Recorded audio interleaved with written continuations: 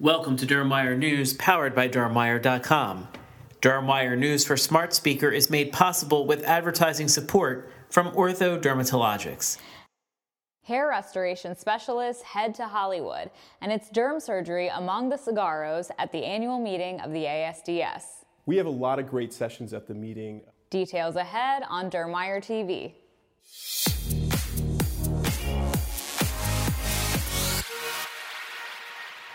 Welcome to Dermwire TV from the editors of Dermwire.com and Practical Dermatology magazine. I'm Rana Jaraha. The annual meeting of the American Society for Dermatologic Surgery gathered experts in dermatologic surgery in Phoenix for a weekend of education and networking. DermTube meeting coverage host Dr. Joel L. Cohen spoke about the importance of setting expectations for patients so that they understand the realistic downtime associated with cosmetic treatments, including laser resurfacing.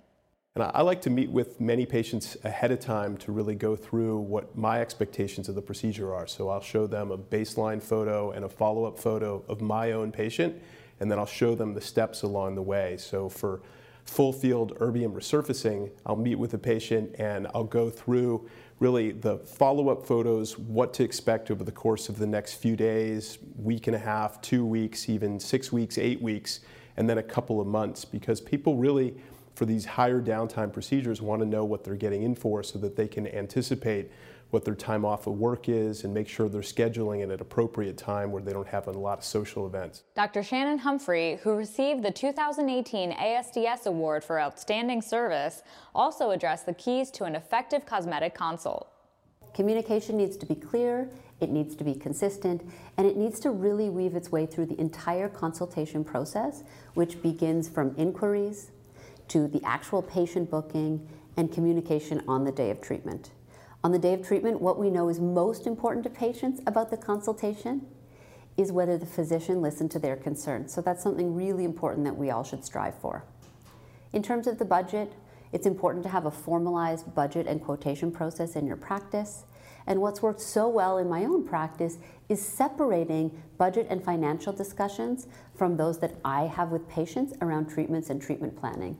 So I have team members, registered nurses, who are trained to have that delicate conversation with patients around expectations and finances, and I can focus my time on treatment planning and delivering the best results. Finally, treatment planning is critical in the consultation process. We need to explain to patients that it's not about a single treatment or a transactional approach, but using a combination of treatments over time will allow me to deliver the most natural looking results. Dr. Diane Burson addressed both medical and device-based approaches to managing acne, including the use of spironolactone for certain female patients. I actually start low with spironolactone for patients with acne, usually about 50 milligrams a day. But it varies anywhere from 25 to 100 milligrams. If they have an inflammatory component to their acne, I'm also going to be starting them on an oral antibiotic. And I'll start the oral antibiotic and the oral spironolactone at the same time. And as they respond, I will take away the antibiotic and keep them on the spironolactone. I actually use a blue light with Levulan, but I think I will be using more of the newer products that use metals. We have a product with silver and with gold, and these are in nice lipo.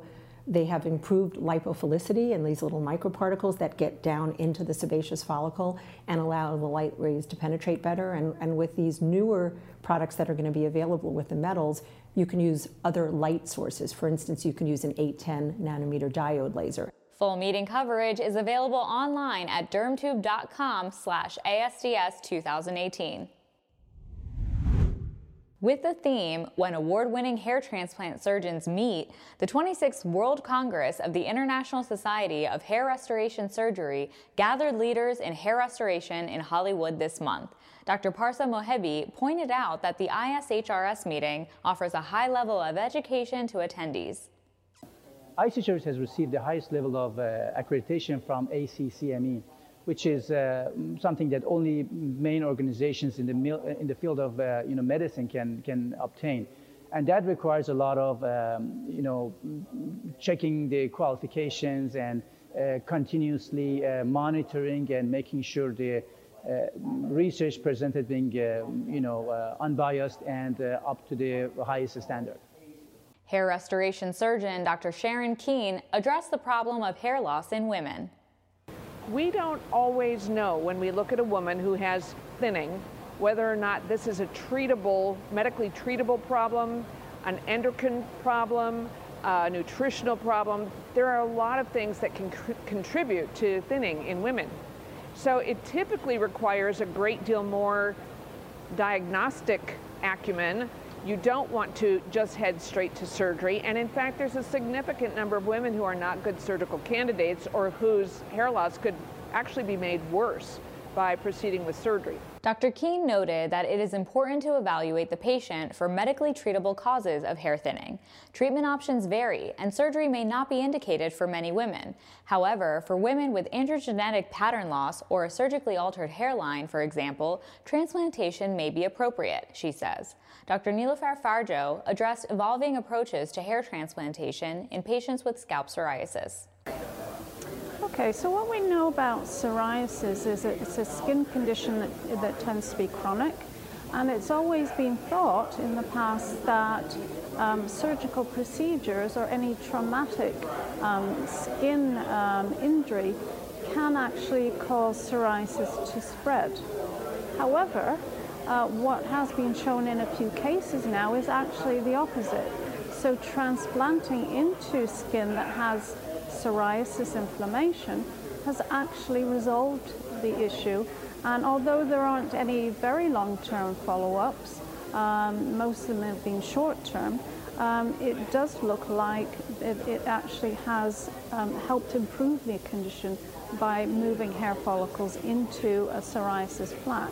Dr. Farjo noted that in her own experience, patients with scalp psoriasis have fared well following hair transplantation surgery.